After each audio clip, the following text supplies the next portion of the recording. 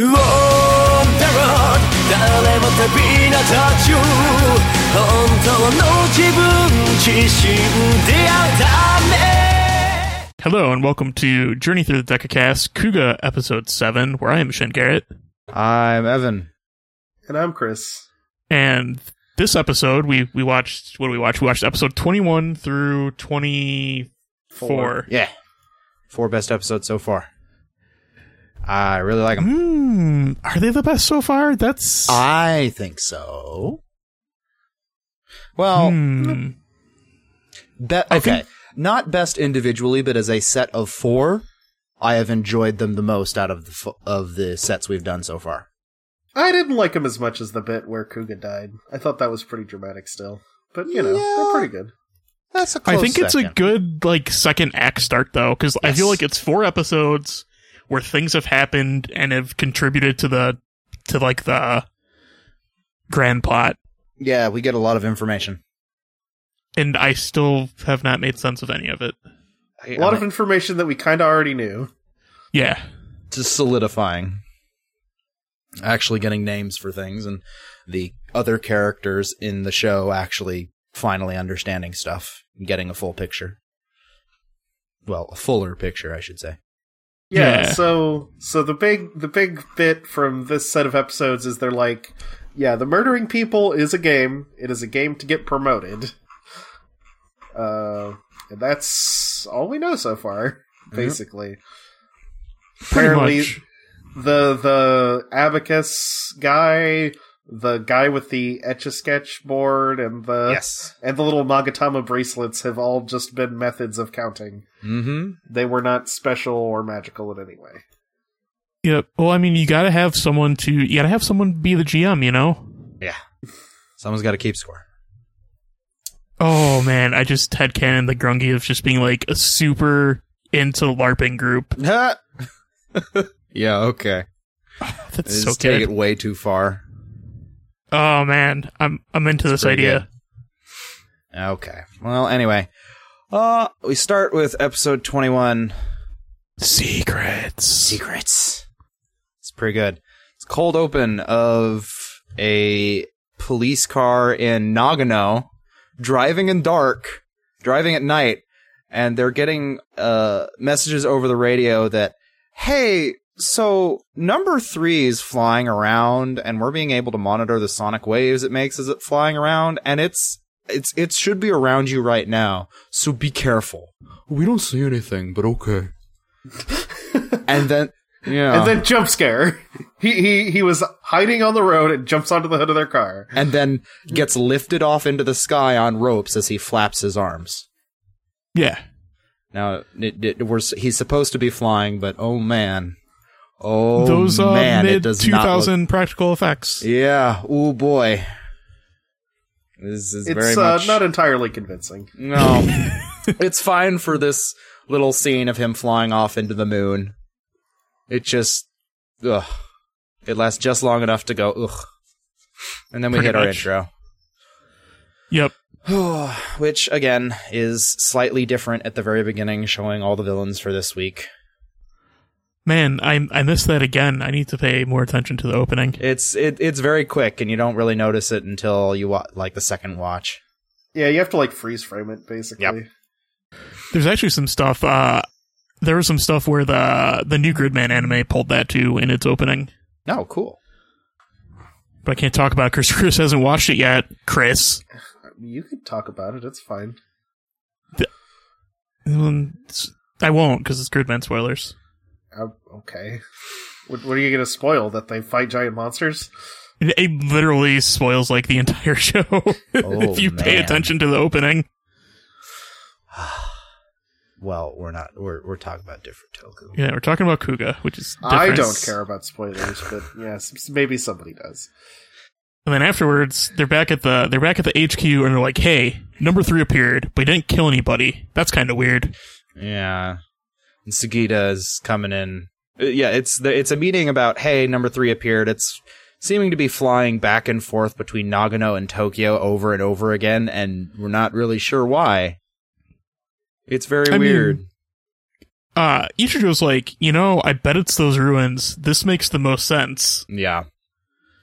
And then they kind of just don't go anywhere with that. They kind of just say that and leave. I think it was around this time I started realizing, a lot of these meetings could be skipped if someone just, sent out a memo or, an email or something. This is the 2000s. We don't have emails yet. I'm pretty sure they do, Garrett. I'm pretty sure they do. But Chris, you've seen Shin Godzilla. That doesn't help them get through anything faster. Yes, I know that's not how Japanese business culture works, apparently. Yeah. But these are extremely useless meetings. I get the feeling these meetings are very much for the viewer's benefit. That's true. Or to just tease Ichijo about his girlfriend he doesn't have. Yeah, it's like, oh, you better tell her it's going to Nagano. Better tell her to be careful. And again, it's bookmarked with, we still don't know why they're killing people. Oh, hey, let's go have...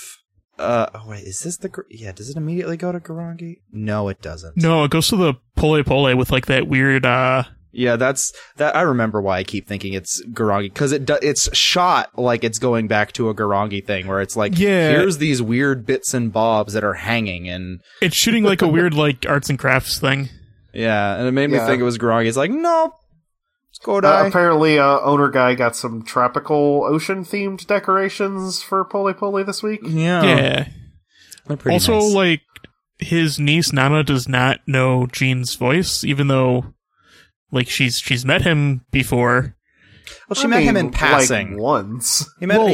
She met him in passing, and it was either one of them asked the other a question, and then that was it.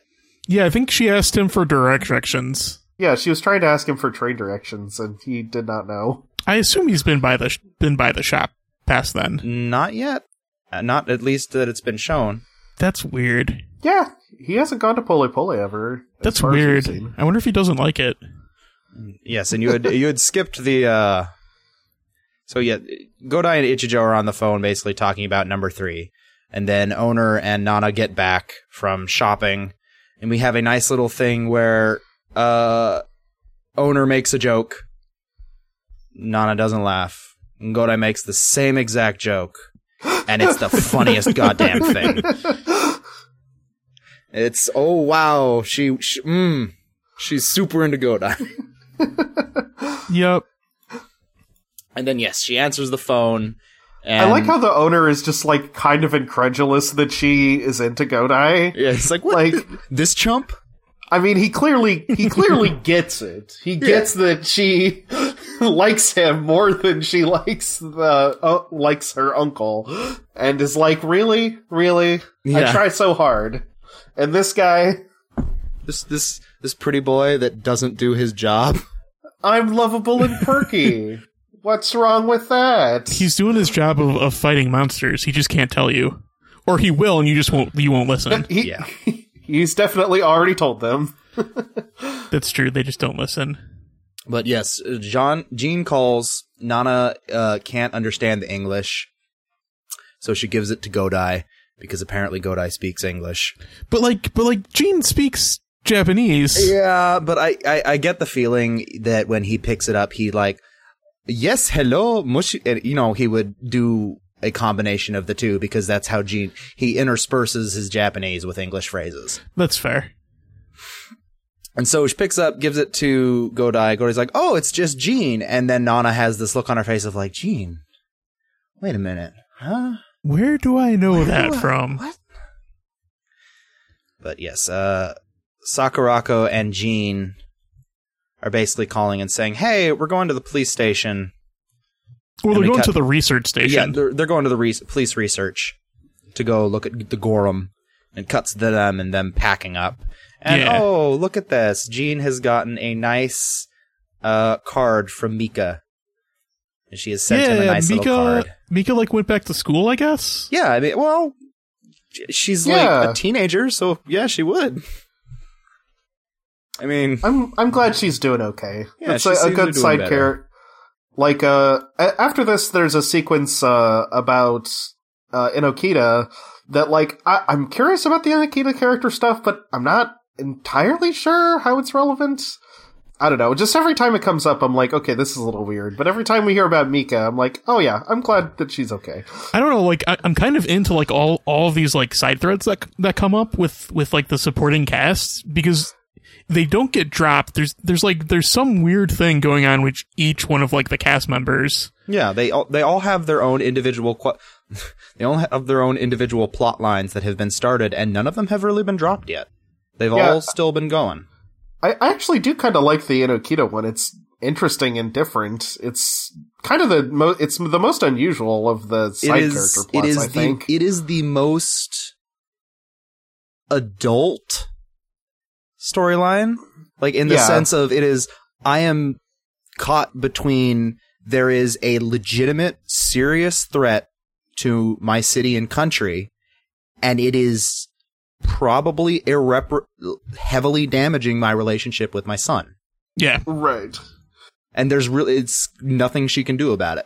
What happens in the scene is, it's 3:30 in the afternoon, and Enokita's mom wakes her up out of bed, and she's like, good morning and stuff, and her mom immediately starts guilting her about the fact that she hasn't been spending enough time with her son. She's like, yeah, he got up and left way earlier this morning. It just seems like she hasn't talked to him and like, hey, so I'm like working to stop those monster things. Like, I just feel like that's a conversation that hasn't been had yet, which seems odd. I mean, it's not like it's a secret. Right. The kid seems old enough that he might be able to understand it, but young enough to be petulant about it. That's true. I mean, he hasn't been, as far as we've seen, though. No, not petulant. Sad. Not petulant in the sense that he's actually going to cause, like, trouble, but he does do some serious pouting. Like, he later, I think it's later in this, or just right in the next episode, where she calls and says, I can't come home. And his response is to get up off the floor, pick up his book off the floor, get on the couch, turn towards the back of the couch, and like hunch over reading his book and get his pout on. Which, understandable. I did not interpret that as pouting. I interpreted it as him being sad. But, well, yes, not pouting in the sense of facetious sadness, but like legitimately upset. Yeah. Yeah. Yeah, I think that's next episode. But, yeah, it's an interesting subplot going on. I like all the plots that go on. I think it's really good world building for just like what all is going on that isn't like the Grungy and stuff. They make like a real effort to show that there's other things still going on. As the world is still turning and being affected by this ongoing threat. Yes. And it's not just... We definitely need to see characters having things happen to them other than Godai fighting the Grungy every week. Pretty great. This even carries on too, because like later on in this episode, like this Enokita side plot thing, like then starts off Jean's side plot, which we know nothing about yet. Yeah, we get little hints of that. All the stuff with Jean interacting with Enokita was like very odd, and then he starts explaining it. It's like, oh, okay. It's like, I want to know about this now. Yeah, we'll get there later. It's like, give me this J-drama. I'm mostly just surprised that Enokita's mother is not, like, more helpful or sympathetic to her situation. I know you're trying to save us all, but really, you should pay more. I'm still not sure if she has actually explained to her mom, or if her mom's just like, know. You're silly. Or, if doing she's actually research explained, and stuff. or if her mom's, like, playing up a stereotype, I'm not sure. Yeah. Next sequence, Ichijo is calling his office back in Nagano, and I really like how his old boss answers the phone. It's like, hey bud, how you doing? Did you finally get married? It's like, you have no reason for you'd have no other reason for calling me, right? Yeah, and he says, no, I haven't been married. I definitely haven't. The guy's like, yeah, I know, I was kidding. It's like I actually like. Could you? I asked Kamiyama to like gather stuff together and fax it over to me. Could you ask him about the status of that? Oh well, I don't see him. Well, I'll ask him. Hangs up, turns around. Kamiyama stands up from behind a desk, like, huh? What? Kamiyama is his goofy bike kohai. Yes. By the way. Okay, that's who it was. I wasn't sure. That's who I assumed it was. I'm pretty sure. I mean, I didn't check, but I think that's who it is. I'm pretty sure, yeah. I mean, the way it's shot feels like a visual gag. So, I'm assuming. Is it like someone said my name, I must have forgotten to do something? Well, it's Ebisu, his old boss, when he hangs up the phone, he's like, so Kamiyama, looks around, hangs up the phone and walks off, and then the camera cuts to a guy standing up from behind a desk, picking up a big box full of materials, and looking around like, what, did someone say my name? So I don't know. I mostly just like that he knows that Ichijo is not going to get married anytime soon because married to the job. Just he is far too hard of a worker and does not take personal time for anything. The girlfriend is his job and his boyfriend is Godai. Right. It's just focused because Ichijo is going through a bunch of different files talking about how unidentified B1 is they give too. They give the human forms different designations. Yeah. Right. Yeah. That's confirmed. They start numbering the human forms, and apparently they've managed to link up a few of the human forms with the monsters they are. So I think mostly just the ones that Ichijo ran into before, which is Bat Person and Rose Lady. That's pretty much it. And then we cut to Rose Lady I have identified as Red Boa Lady, but she does not wear the red boa anymore. So she's got a visual upgrade. Pretty great. And then there's a scene where she chokes out Batman for a second with her rose arm for doing something dumb or whatever. Yeah, it seems like I think this is the first time we've seen any of her monster power. Yeah, so I think this is the first time we've seen anything. She's got a plant arm? I assume that whenever she's like blown flower petals around before, that's been her using her abilities. That could be. I thought that might have just been a fun visual accent. I mean, flower petals as, a transition. Sometimes people just do that and it's non-diegetic. I mean, but what about Tuxedo Mask? Yeah, well, okay. But yes, this scene whether Tuxedo Mask flowers are diegetic or non-diegetic is up in the air sometimes. But this scene is Bat Died going down, talking to the Rose Lady. She attacks him with her hand and tells him to stop acting on your own, as we get a nice pan up to her now white dress and white tattoo on her forehead, or it's more like a yellow gold. The tattoo was always there. Oh, yes, it was always there, but it was a darker color. Oh, was it? Yeah. I think it wasn't as reflective before. Yeah, okay. She's much more shiny now. Okay. That seems like mainly the point of the scene is to reveal that she's got a new look. Yes. I think it's supposed to look like a wedding dress. Like, she's got pearls with it and stuff. It's the first time she's come back from visiting the Go, whenever she left earlier. And she's got, like, a little bit of a cape going on, too. Yeah. It's a cool look. Yep. I mean, Gongi fashion is always top tier. Just real good. End all be all. Okay. So next, then, after this, we cut back to the Research Institute, where they're like, why didn't that clone explode? Yeah, Enokita is showing up. Is like, hey, sorry for being late, everyone. Sorry about that. Hey, let's talk about science. And they're like, oh, this one didn't have a belt. Okay, cool. Yes. Yeah, it didn't blow up because it didn't have a belt, which is interesting. And then Godai shows up and spooks Enokita and the other researcher by shoving his face in between them. I mean, he definitely did that intentionally, right? Oh, yeah, no, most definitely. He's fucking with her. It's pretty great. It's a fun bit. And then Sakurako and Jean show up, and everybody gets introduced. Right. It's pretty good. Yep. Yeah, because they want to read some of the text on the Gorum to see if they can figure out anything else about it. Well, so like they don't know that there's text on there yet, because it's a big revelation when they find text on it. I think it's mostly that Jean was one of the ones who have found it, and Sakurako is basically considered the expert right now on text for that, and they would assume, I think, that there would be text on it.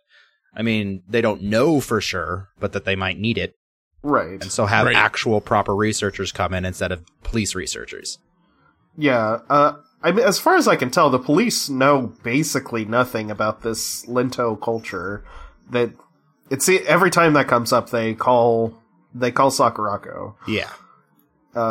So yeah, and this is her first time looking at the Gorum when it's like assembled. I Yep. think, isn't it? Yeah, I think so.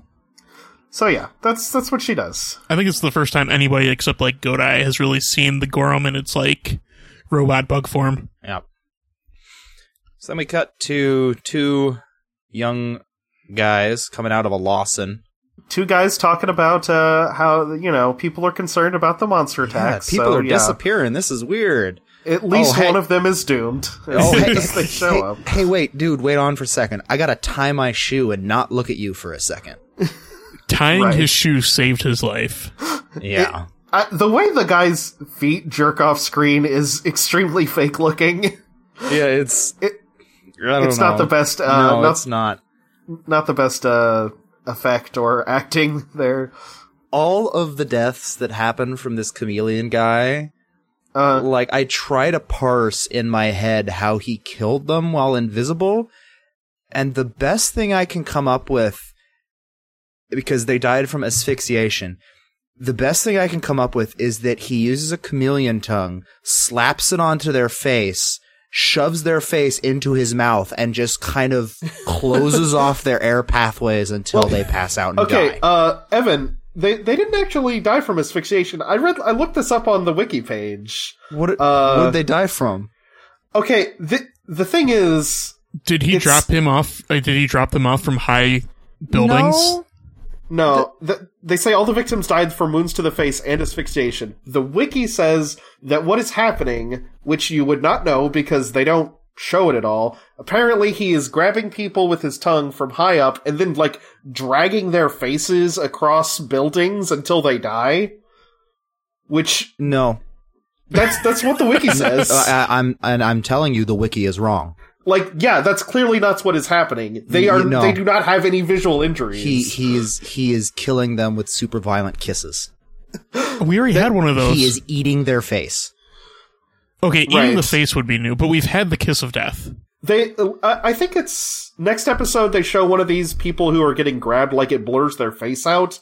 Something fucked up is happening to them. There is a difference between a kiss of death and I am going to suck on your face until you have no air left.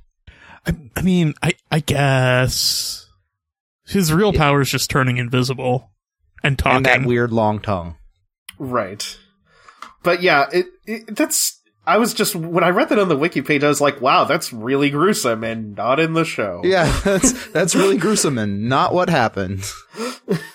But yeah. Okay, so it cuts, now that he's dead, the friend runs off. It cuts back to the police. Well, the important thing is that he talks and announces where his next kill is going to be. Right. It says in English that I'm going to kill the next one at the Komazawa Park. He does not say it in English. He says it in Japanese. Well, okay, yes, yeah. Mm-hmm. He says it in Linto language. My bad. He says it in Linto. Yeah, but then we cut back to the HQ where they're like, oh shit, guys, someone died and they announced where they're going to kill the next person. And he died from asphyxiation and wounds to the face. This wiki says his method of killing is strangulation. The wiki is wrong. I'm glad that we have 3 different ways of this. I might have to look up those lines and find someone that speaks Japanese and be like, can you translate this for me? Hey. What do they say real quick? I need to know exactly how these people are dead. Yes. But then it cuts back to the research where John and Sakurako have come to see Gorum, who is in full up beetle form and looks pretty cool. I like this. I really, really like this prop. Gorum's really cool. Yeah, that's pretty cool. Whenever it's not bad green screening, it does look good. Yeah. It reminds me of the Beetleborg from, I think, the second season. I kind of want a little Gorum, just so I can have it and hang up. Be super cute. Ooh, that'd be pretty sweet. Just palm size. That'd be great. But, yes, they're looking over it and say, hey, look, there's some ancient text here, which Sakurako takes a picture of. and they don't translate it yet, but it's on the like claws on the leg, I think. And then there's also some later that it's underneath it. It's weird. It's like all the points where it's like, attach Kuga here to do thing. Yeah, attach Kuga here. It's instructions for the toy. Pretty much. Oh, and Chameleon Guy only appears in his monster form in these episodes. Yes. He's actually the guy who had, like, the insane hair and the goggles in the previous episodes. Mm-hmm. I did not make that connection until I checked the wiki. We've seen him change a couple times, I think. There's also a weird thing where he's been implied to actually have appeared off screen during the time when we skipped from like life form 11 to 20 something. Right. Yeah.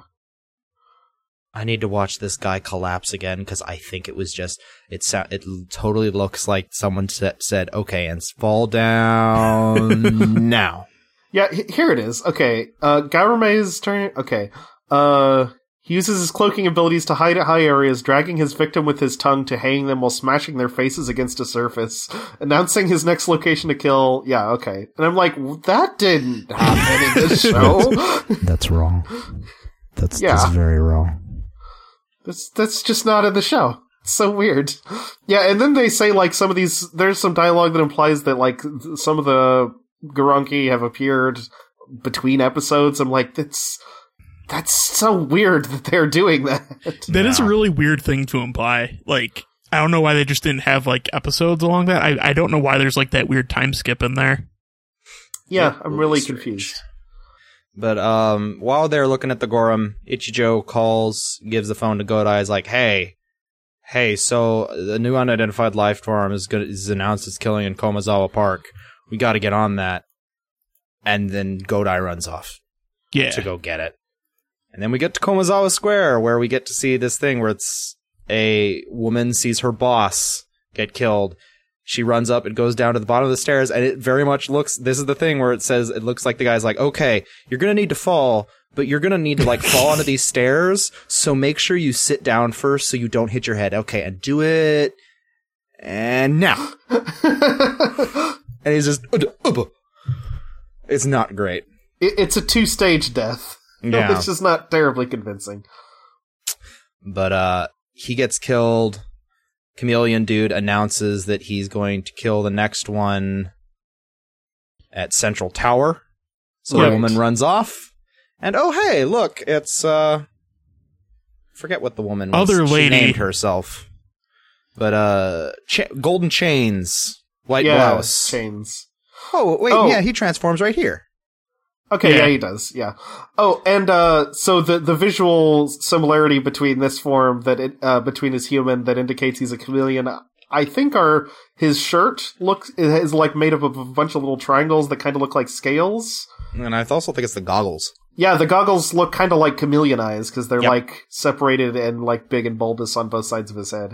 Yeah. Yeah, I'm okay with that. But yeah, they get to have an entire conversation in Japanese instead of Garangi. Uh-huh. And it's very much a blatant, oh, hey, you gave them a warning?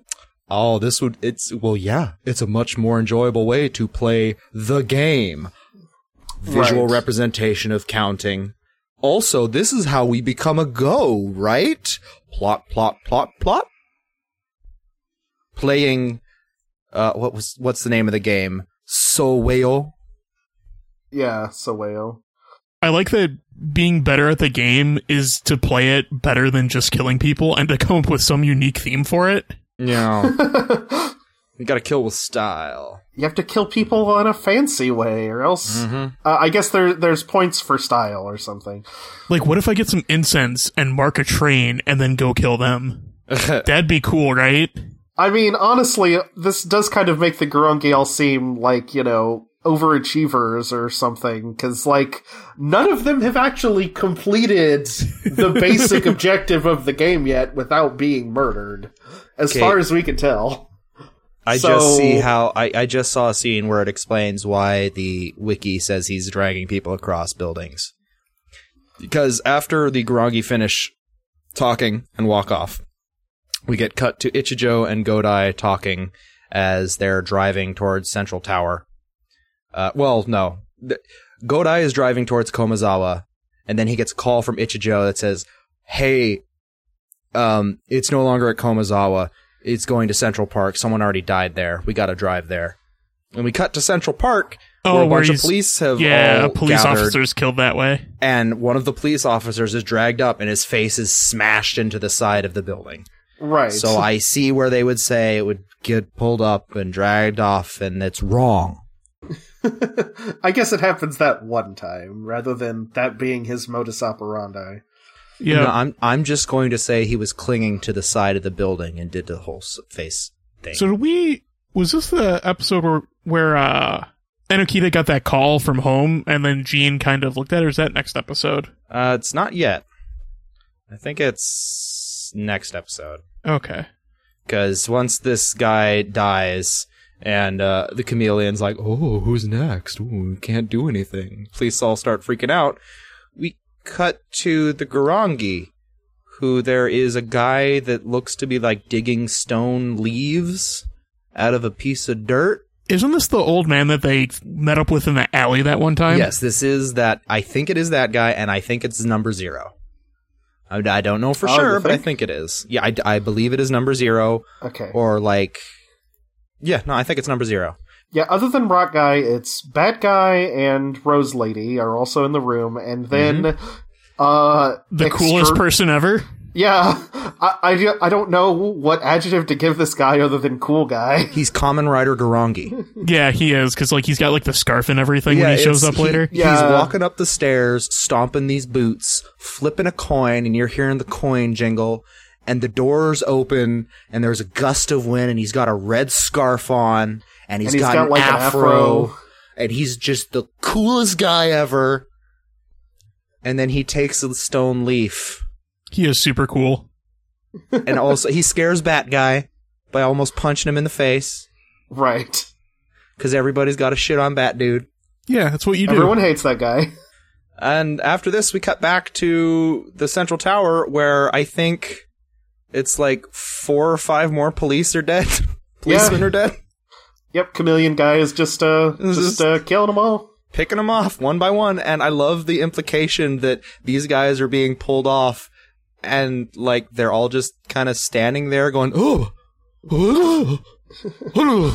all the like, bullets, oh, they do shoot nothing. Him. He's invisible, and also bullets don't work on him, but shoot at him. Yeah, Ichijo, Sugita, and third secondary cop, who I don't think is named yet. Cop. That's a good one. Well, he's shown up a couple times. I mean, and you're is not like, wrong.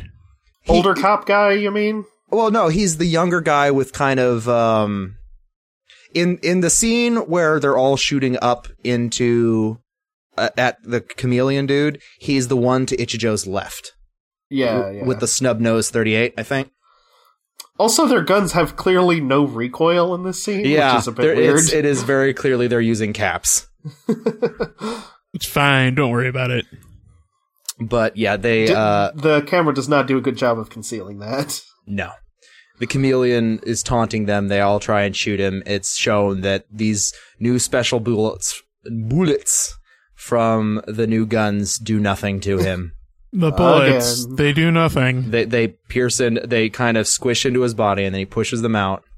The police did a thing and it didn't work. Yep. I'm so shocked. And then there's a 5-second cut of Bat Dude walking with purpose with a smirk on his face, like, yeah, I'm a badass. And then it's gone. And then it's nighttime. What?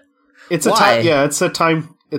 time change cut, basically. I guess. Then it goes to the moon, and then it's nighttime, and the Central Tower is now, I guess the chameleon guy ran off and stopped killing people. Yeah, he's doing something else. But more importantly, the worst green screening effect in the show happens. Oh, jeez. Yeah, because apparently Godai was so far away that he was not able to get to Central Tower at this entire time, and has been driving this entire time. And then so Ichijo, he goes back to his car and sees that, oh, I can see that the sonic waves of the Bat Dude are flying this way. I think that's where Godai is, because I can also track where Godai is. Yeah, the Tri-Chaser probably has a GPS on it. Yeah. Honestly, Oh, Godai wait. probably got there a while ago, and the chameleon guy wasn't doing anything anymore, so he's just been, like, patrolling the area, waiting for something to happen. I don't know. But, yeah, we get to see the Bat Guy get to do nice, terrible green screening, flying down around Godai and harassing him as he's driving around. They go to a warehouse, and, hey, man, it's a fight. Yeah. It's a pretty good It's a fight. monster fight. Godai almost gets to take him out. Yeah, we get this. I like this fight. It's a good physical fight, lots of choreography. Yeah, It's and fun. Right as he's about to kill Bat Guy, cool scarf dude drives in, and I wanted to say one thing. It's very interesting watching this fight in comparison to the first time he fought Bat Guy, where in the very first time when he fought Bat Guy in red form, he was punching him, and it didn't seem like, he'd punch him and Bat Guy would react a bit, but still kind of keep going.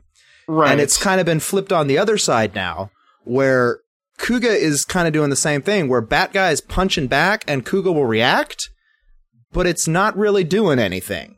And Kuga's very obviously going to win now. Right. He's so much stronger than he was at the beginning of the show. It is a very nice flip. But yes, he is. They do this thing where we're both running to the side, and then Bat Guy goes behind a wall, and they come out the other side, and he's not there. Where is he? Oh, I'm gonna jump out from beneath you, and Kuga's like, "No, I'll punch you in the face."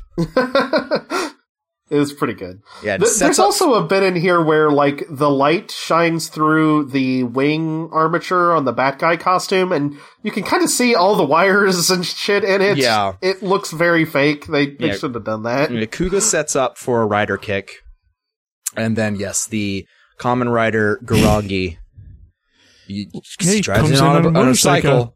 in a helmet, and fucking we get the wind blowing, his scarf is going super cool. He drives from behind a Bat Guy who like dives out of the way. Godai does a flip over him, over the motorcycle. Motorcycle skids to a stop. We get a cool scarfs flowing in the wind. He flips the glass of his helmet up and just kind of stares at Kuga. And that's the end of the episode. Yep. I like how even the Garangi respect helmet laws. It's real good. I mean, like, just having the wind blow through your afro just seems like it'd be too much trouble. It seems like that's just to help that along. That's probably true. He'd have to redo his hair. I mean, got some pretty assuming good hair. that the Garangi can't magically control their hair or whatever. Unsure, unconfirmed. Okay, but then we go right on to episode 22. Game. Yes. Which, Right. the cold open is a rehash of Kuga doing a flip over the bike, the guy flipping up his helmet, and then he just says, "See ya, Kuga," flips down his glass and drives off. He's so It's cool. like, I guess he just wanted Kuga to know that he is cool and around. I want to let you know that I'm here, boy. See ya. Kuga's so cool. And that guy. Both of them, they need to have a cool off. But yeah, it's as soon as he drives off, Kuga is like, "Oh no, number 3!" Turn around, and of course, number 3's gone. Apparently this guy's name is Go Badaba on the wiki. Man, it's a Bada good bang. name. Kind of fun. That's a good name. All right, and we come back from the intro where Ichijo is getting talked to, or Godai is talking to Ichijo about this, and is like, "Hey man, I was almost about to beat number 3, but then this really cool dude on a motorcycle showed up, and I was too stunned by his swag, and number 3 got away." He distracted me. I think they're friends. How cool he is. Yeah. He looked at me and called me Kuga. But he did it like real cool, like. Also, and here's the big revelation for this thing, for this set of 2 episodes. He spoke Japanese. Yeah. Wait, haven't they run into Garangi before that did that before? Yes, but it seems to be like, the impression I'm getting from these two episodes is that it's becoming more like widely known among the police that, oh wait, no, these Garangi can transform into things, shapes that look like us and speak Japanese, and they could be among us at any time and we would never know. Right. It's, it's already things that have been very obvious to a viewer, but they're getting explained to characters that didn't know. Yeah, the characters that didn't know now get to know. Yes, everybody is on this. Everybody's at least getting to the same chapter of the book. Right. And then we cut back to the tower where Sugita finds a bullet and he's like, oh, there's some green stuff on this. We should research this. Sugita keeps being the one that finds the little particulates. Yeah, he's like the detective that stays after the scene to like find forensic to detective. Find things. Yeah. Yeah, the actual detective, you mean? I mean, like Ichijo's like a detective too, because he was like calling people and like looking back at research stuff. They both are doing jobs. Yeah, that's true. Other than them, no one else. But those two, they're on it. Yeah, they have a whole fucking team squad of people who are all like being paid just to work on this 24/7. So Finish that up. Godai gives a little thumbs up. He gives a lot of thumbs up these episodes. There's a lot of thumbs up this episode. And then we go back to the National Research Institute where Jean and Sakurako find more writing on the bottom of the Gorum. Yep. They've never seen, and Sakurako's like, I've never seen these symbols before. It's weird. And where Enokita now gets, what does she get a phone call about? About her son? Not just yet. No, yeah, this is what it is. She gets a call from her mother. Oh, right. Oh, Yeah. Oh, I'm talking. They don't explain what the first phone call is. Then she gets the phone call from her mom. Because it's right when Sakurado and Jean are about to leave. Yes. Okay. So it was, and this tells you like, this really cuts deep because I imagine this kid. He looks like 6, Right. 7. He's young. And the mom is like, he's really sad that you didn't come home to take him to his appendix appointment. Right. You didn't come home to take him to the doctor for this thing that is not enjoyable for children. He has seen his mom so little, it doesn't matter what they're doing. He just wants to see her. It's, ugh. Yeah, I mean, he'd like his mom to help him through that, I'm sure. But, yeah. It's pretty rough. And she's like, hey, I'm sorry, I forgot. Hey, Mom, can you do that? Yeah, and then so she gets on the phone talking with Sayuru, and she starts explaining it. It's a cut over her shoulder, and then it cuts to Jean as he's listening in, and it's very obvious that it's affecting him specifically. Yeah, Jean apparently has extremely strong, like, child-parent relationship feelings or something. Yeah, we get nice zoom in on his face as he's kind of like, oh man, looking a little depressed. And Jean has strong feelings about this. And she turns around and is like, okay, I'll be here for a little bit. You guys need to leave. Sakurako starts walking off, and Jean doesn't leave until Sakurako comes back and grabs him and is like, come on, we gotta go. Yeah. He doesn't say anything because he is properly, Japanese polite, but he clearly has strong feelings about this. We get this really nice visual shot of them walking away, and like the person with the camera is walking directly in front of Jean backwards, and it's just focused on Jean's face as Enokita's in the back on the phone. As I really, really like it. Oh. Yeah. They start up that soft, I think it's like a xylophone theme where it's like a couple like do do do do do. Yeah. It's like kind of somber. Cut back to Sayuru off the phone where I was using the wrong words about how he's pouting after it. He gets off the phone with his mom, goes and picks up his book and is looking at the stuff he probably wanted to share with his mom, and gets and curls up on the couch, staring at the back of the couch, reading his book, and shutting himself off. Ugh. I feel bad for the kid.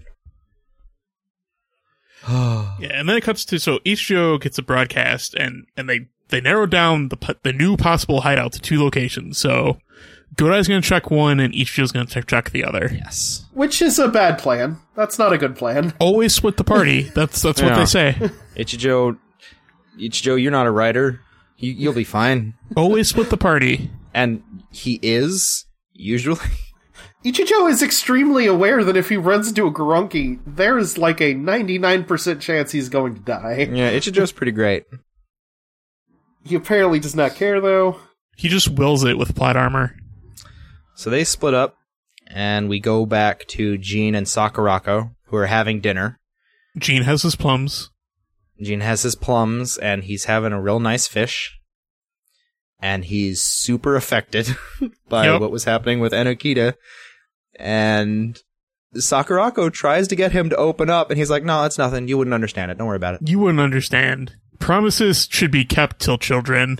That's probably, there's probably a better way to translate that, because the way they have him say, you wouldn't understand, is, like, extremely condescending, and the way she reacts doesn't seem like he's not being like that. Yeah, so. I don't think it's in the same vein of, oh, you wouldn't understand, like it would be in English.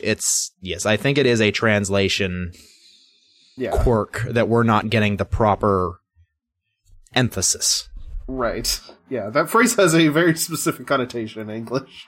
Yeah. Right. But it feels very much like a thing of just, it's something that's affecting me. I don't think you have had the proper experiences. It'll be fine.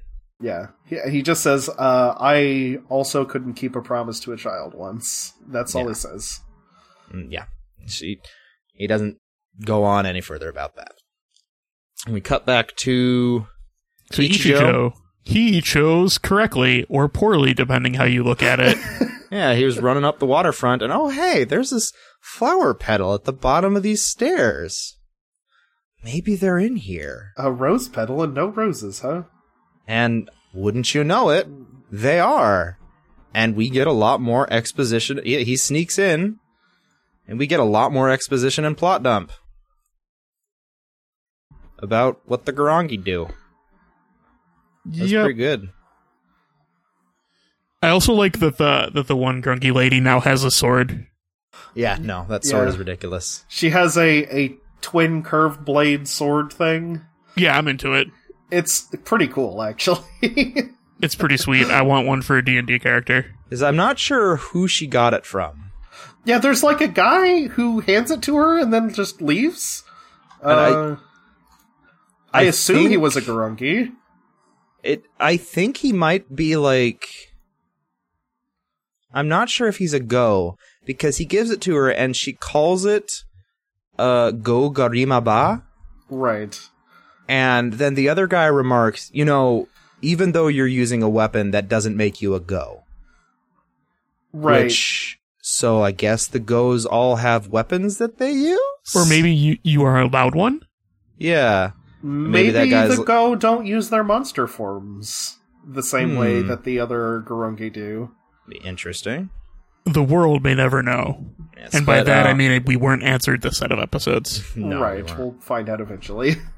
But now Ichijo the woman, or the Rose woman comes back out, and Ichijo sees that she has transformed, and we get this nice little bit of slowdown as he sees her. It's like, she's different now. And after seeing her, and he makes the very smart decision of, all right, it's time for me to leave.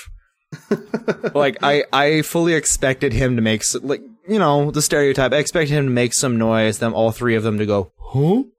And then him to run off. But no, he leaves.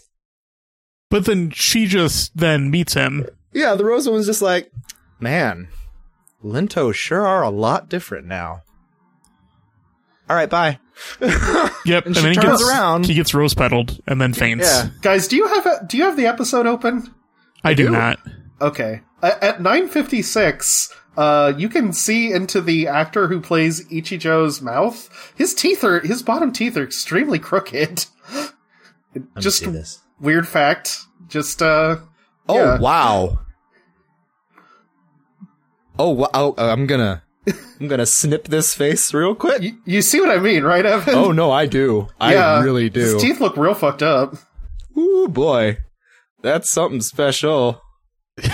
Okay, This guy so needs some dental No, work you'll done. see it, Garrett. Here, I'm gonna share it with you. I mean, I believe you. Yeah, but wow. I don't do episode art, so like I can't. Oh, there, put it in yeah. the, Those are two one side. yeah. All right, moving on now from the silly teeth. Sorry, I just noticed it and was like, damn, man. Yeah. There is a cool bit when he's holding a gun on Rose Lady, and it's like a shot with both of them on opposite sides of the frame, and like the water with like light reflected along. Yeah, it's really cool. Off to the Real distance. nice visual composition. Very cool. But Why does she just rose petal him instead of killing him? I don't know. Because he's a main character. That's really the only answer. I think something about how he's acting is apparently so different from how Linto used to act that it is worth keeping him alive. Because the only thing she says is the Linto sure have changed. Or the Linto have changed, it seems. Ichijo being so good at his job has allowed him to live. Yeah, that's what it is. I wonder if she respects him for like fighting his own battles or something. Maybe. The fact that he's like putting himself in danger even though he knows that like she could easily kill him or something. It's possible. But yeah, he wakes up in his car. Apparently Godai came and found him and like, got him to safety or something. He's like, why were you sleeping on their ground? you spooked me. And then Ichijo's was like, I found B1 and she speaks Japanese. She got to me. As if you didn't understand that they speak Japanese now. Oh, right. And this is where Godai says that he ran into the chameleon guy between numbers 10 and 11, which were not in the show. Yeah. Yeah. That was a confusing thing to look up. Right. But don't worry, Godai's like, don't worry, I'm fine. I can turn green this time. Right. I have green power now. Yeah. And he's just like, well, I can't fully support you, but I want to help. And he's like, bro, just give me your gun. Just make sure when I turn green, you'll give me that gun, bro. And he's like, all right, sold. Which, fair. And then we learned that flashbangs are super effective. Yes. We learn that scientifically flashbangs are super effective. Yeah, we get a cut back to the research where one of Enakita's I'm not sure if she works under him or just works with him. He's like, hey, so those particles that Sugita brought in? Under this light it changes into this. Under this light it changes into this. But if we shine super bright lights on it, it changes into this and stays that way for 5 minutes. Right. It overloads his photocells or something. Which, fair. That's a pretty cool way of doing it, I guess. I like, and, the images she was looking at were on a CD-ROM. Yeah. So, which they put out and put in a jewel case and send away. Yeah. And then she realizes... gotta file this important data. Yeah, Enokita realizes, I pulled another all-nighter. And if you didn't already know, Sayuru is sleeping alone, or Sayuru is sleeping with his grandma instead of his mom. Oh no. They bring up so much. At some point, it's going to become a main focal point. They're gonna the Gurungi are gonna kidnap that kid or something. Oh, most likely. Yeah. And we go back to Jonan. Yep. Where Sakurako and Godai are looking at translations. And Godai's like, man, isn't there something if I do something cool with the bug, something cool happens? Stuff about interactions, what if I stood on it? Would that do anything?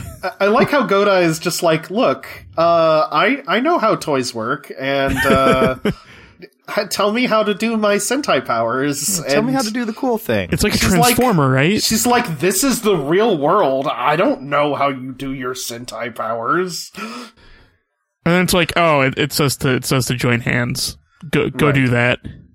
Let's put in this CD-ROM with pictures of Gorum. Which, depending on the quality of the pictures at this time, in the early 2000s, yeah, you would carry around pictures on CDs if you had enough pictures and they're high enough quality. CDs are sweet. They are. They're pretty great. But they're looking at this new information. This is like 99. They probably had 2 megapixel cameras back then.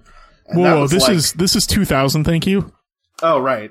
Why are you ever going to need more than 2 megapixels on your camera? That's so much. No one's ever going to need more than that. No, 640 by 480 is the end-all be-all of resolution. So we get this translation of the writing on Gorham's claws, and say, when the warrior and servant join hands, the great future will unfold. The great future of toy marketing. The great future of I'm gonna hang and shoot dudes. Also that, which is kind of impractical because you need 2 hands to like prime the bow gun. It doesn't quite work out. Yeah. But maybe the Gorham thinks like, no, use your other forms while touching me. Oh my god, what if Kuga like holds up the bowgun and like the Gorham claw pulls it? That would be cool, but that does not happen. Man, damn it. So we go back to Pole Pole, where apparently Minori has been helping out because Yusuke didn't come back last night. Because Godai doesn't do his job. Also, Nana, this morning, Nana, ... Oh, hey, Nana showed back up. She seems really sad. What happened? Oh, nothing. Just her drama teacher got killed, the one that she really liked and was helping her a lot and like being a really good senior and teacher for her. Yeah, they got killed. By the Grungy. Off screen. Yeah, by the Grungy. Move, Grungy. We get this whole thing of like Nana she was super nice and taught everybody, and I really liked her, and now she's dead, and this is personally affecting me now. Yep. I am being overly flippant about how this scene is portrayed. It's a fairly nice scene. It puts a bit of nice humanization on Nana. Yeah, I mean, we already like Nana. Like, yeah.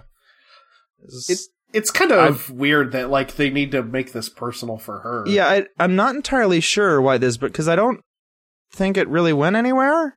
Not really. Yeah, I don't know. Other than just Nana being sad for a little while, upset for a while. It might come back for all we know, honestly. That's possible. Possibly. Okay, so we go back to the police who are now in Central Plaza where now it's time for extended combat scene. Yes, extended combat. 31 announced his new kill, is where he'd fight.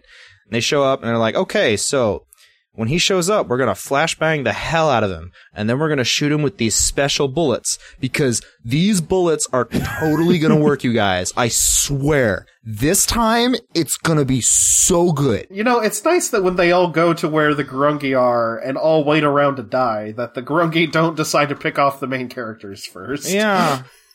I really want to know how the police took down that one Grungy they did. That would be nice to know. Nice to know. We cut back to Godai, who's driving to, I guess, Central Plaza, and he's like, he's thinking to himself, I really don't think the great future is it. I don't think that's the right translation. Maybe it's something about flying? Yeah. And then we cut back to the police again. And oh hey, it's time. It's slowly getting to be time for someone to die. I'm glad that the Grungy sense of time matches up with the watches. Yeah, the Grungy made sure to match their time. It's one of their other inexplicable weird powers is perfect timekeeping. That's because as soon as it turns over, first policeman starts dying, and everybody starts shooting bullets, and other things happening. And they're like, and then where's somebody that else guy with his stun grenades? Yeah, and 31 starts taunting him. He's like, man, there's so many targets here. It's such a great game. And he basically explains to the entire police force, hey guys, we're playing a game that's killing people. That's our game. Yep. We hunt down our prey. It's the the guy's like, wait, are you doing it for any reason? He's like, no, it's just a game. It's just a game. You get super pissed. Sugita gets super pissed, and everybody shoots, and it does nothing. Because it never does anything. Yeah. The flashbang worked, though. Yeah, the flashbang did make him visible. That's true. That happened. It's like all the non-lethal stuff they use against the Grongi is actually effective. Anything that's supposed to kill him? Nah. I mean, look, you gotta take the W's where you can get them. But yeah, so tertiary cop shows up with the flashbang. Also, like, the cops that he kills in this sequence, the only physical injuries they appear to be suffering are minor face rashes. Their faces turn a little red, and that apparently kills them. So Did I just see the caps in that guy's gun?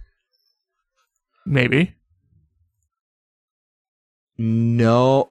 Okay, no, I didn't see the caps in the guy's gun, but it is very obviously not a medal.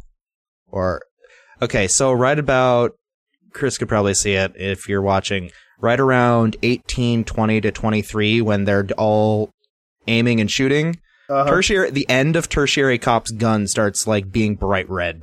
Oh yeah. Yeah, you're right. It's very weird. I don't know why. Probably the sirens are reflecting Probably the off flashing prop. red lights. But the bullets do nothing. So 31 just like, man, screw this, turns and starts running. And all the cops start going after him. Yeah, Godai drives up and the chameleon guy stops and is like, he says something in the Gurungi language, and Godai responds by turning into Kuga, and they're like, oh, okay, so this is what we're doing. You just real quick, you skipped over the thing where police cars drive up and he's just like, nah, and does a front flip over to like 2 full police cars. Oh, yeah. Yeah, this is a fun little cut. But yes, then he sees Kuga. Kuga transforms, and they start fighting. And he introduces himself as Mi Garumare. And then they fight some. Yeah, they fight some. It's a pretty good fight. Yeah, fighting in this water. Guy's his Gurungi like superpower is like shooting his tongue out at people, which works better visually than some of the other Gurungi powers have. It's pretty good. But then soon he can turn invisible again. Yes, it's Ichijo shows back up and he's like, Godai, he'll turn invisible in such amount of time. And so he throws him away, and just as he's about to start doing the rider kick to kick him, he turns invisible again. Godai doesn't get to kick anybody this set of episodes. No, it's and also he's got rider kick blue balls. Now that I'm watching this again, when he turns invisible, he has to have just decided, man, screw this, and immediately run, because Godai takes so long to set up with Gorum. He could have just attacked him at any time. But then by the time... Okay, so the Gorum flies in, Ichijo turns to green form, Gorum flies in, or Godai turns to green form. Yeah, another weird little bit of inconsistency. When the chameleon guy turns invisible, he's standing in water. And the you water, should see him splash away. Yeah, the water does not move or deform at all. It looks like he did not move. I don't know why they chose to have him be standing in water, which should obviously be disturbed when he moves away, even if he's invisible, but hey, whatever. Gurungi magic. Strange. Yeah, so Godai changes to green form. Ichijo tosses him his gun, which transforms into his cool bow gun. Yep. As the Gorum flies down, and Godai does a nice little, here, we'll do this visual representation of I'm cocking the gun. It's ready to shoot. Gorum flies down. I'm going to grab onto one of its limbs, and Gorum is going to fly into the sky as I hang from below it, and then snipe it. Yeah. Godai also gets to use his new catchphrase, super transformation. Yeah. We get the nice thing of Godai, I'm listening in, I'm looking around, and we get a rehash of when he first turned to green form, of he's hearing like all the noises of the city. Yeah. But because he's super high up in the air, it's not overwhelming him and just kind of a murmur below it. And it's nice. I like it. When he shoots the chameleon guy through the chest, they're actually really careful to show that there's like a beam of energy that goes through the spot on the chest where he shoots him down to the belt, and then the belt explodes. Yep. It's all the belt. I'm starting to wonder, like, did they just decide this was an important lore point now, or have they? I think it's been doing it every time. Every time Maybe. that they've died, it's the cracks have gone along their body and then down to the belt, which then cracks and then explodes. I don't think they've shown it every time, but yeah, maybe they always. Or at had least that every, as an I idea. think at least every time we've seen it. It's possible. But then I really like this visual cut where the police are going up, they see the guy explode, and then it cuts back to Kuga, who's hanging, and he pulls the gun up and does a pose in green, and then he turns back to red form, and it's just a gun. And I love I just have that as a screenshot now of just red Kuga just with a gun. Yeah, Kamen Rider gun. Kamen Rider gun. Gunhaver, you really have a gun! It's good. And then Ichijo and Godai meet on a roof. And Godai's just like, I know how to use Gorum now. I really hope, and Ichijo's response is, I hope we can understand number 3. The problem's around number 3, and then they just kind of have a moment, staring off into the city. Yep. And then they fade out. And apparently, Ichijo is not going to get his wish. 'Cause, Nope. Bad guy does not show up again. It's something. Okay. But yeah, so I wonder if they were rushed on those two, because like that I pointed it out a lot when we were going back through it again. I hadn't really noticed before, but there were a lot of very questionable directorial choices in those two. A little bit. Yeah. It's not like they were horrible or anything, just, I don't know, maybe they were rushed on production or something. I don't know. Possibly. Next we have episode 23. Uneasiness. This is not the best title. No. Cold Open is at the Jonan apartment. Sakurako is doing some more translation work. We've had this damn plot point like 3 times now. Yeah, no, this is Like, right? This is We all interesting. agree that Sakurako has had her revelation of stealing her nerves to help like 3 times now. Yeah, this a little is the third one. I remember because the second time it happened, we were like, they already did this. And they did it with Godai's sister. Yeah. They But really she like reads this plot something point. that she reads something in the translation that stuns her, and Jean's like, "What did you read?" And she doesn't respond. It's just kind of standing, and so her eyes are getting wide. And then the intro. So, and we don't really figure out what she read for most of this episode. I don't think we figured it out till next episode, honestly. I'm not sure. I don't remember what it is, so when we get there in the outline. it's something about like when the spring runs dry, something or other. Oh, yeah. All right, so we come back from the intro. We're at Pole Pole. Owner is refilling all the sauces. And it's implied that it's been a couple days because Nana comes back and is like, hey, I'm sorry I've been gone for a couple days. I've been resting. I apologize. I'm back. I'm ready to work. I have decided I can't keep going on being sad and moody. Also, if I don't come over, I don't get to see Godai. Right. Bishonens are one of the only balms for depression, apparently, when it comes to her. Yeah, and we get to see the owner being nice, self-depreciating, because he's like, you also get to see this beautiful face. And Nana's just like, man, you're saying that like it's true. And just poking her, and it's very obvious between their interaction. He's just, like, he's being silly on purpose. I have started to like him more over the course of the show. Owner's pretty great. Yeah. I'm starting to get a sense for, like, why Godai hangs out with this guy, because just... Yeah, he is okay with weirdness in a way that a lot of other people aren't. Yep. Yeah. But, he also might be like the one that actually gets it underneath his jokey facade. Yeah, I get the feeling. Yep. So we go back to Jonan, where Godai shows up, and Jean isn't here. Godai's like, hey, where's Sakurako? And Jean tells Godai that, oh, she went out. I don't know where she went. She went somewhere.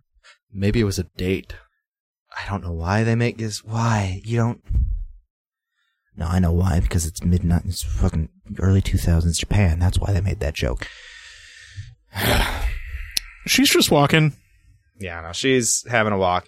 And so Godai and Jean have this little discussion about the translations.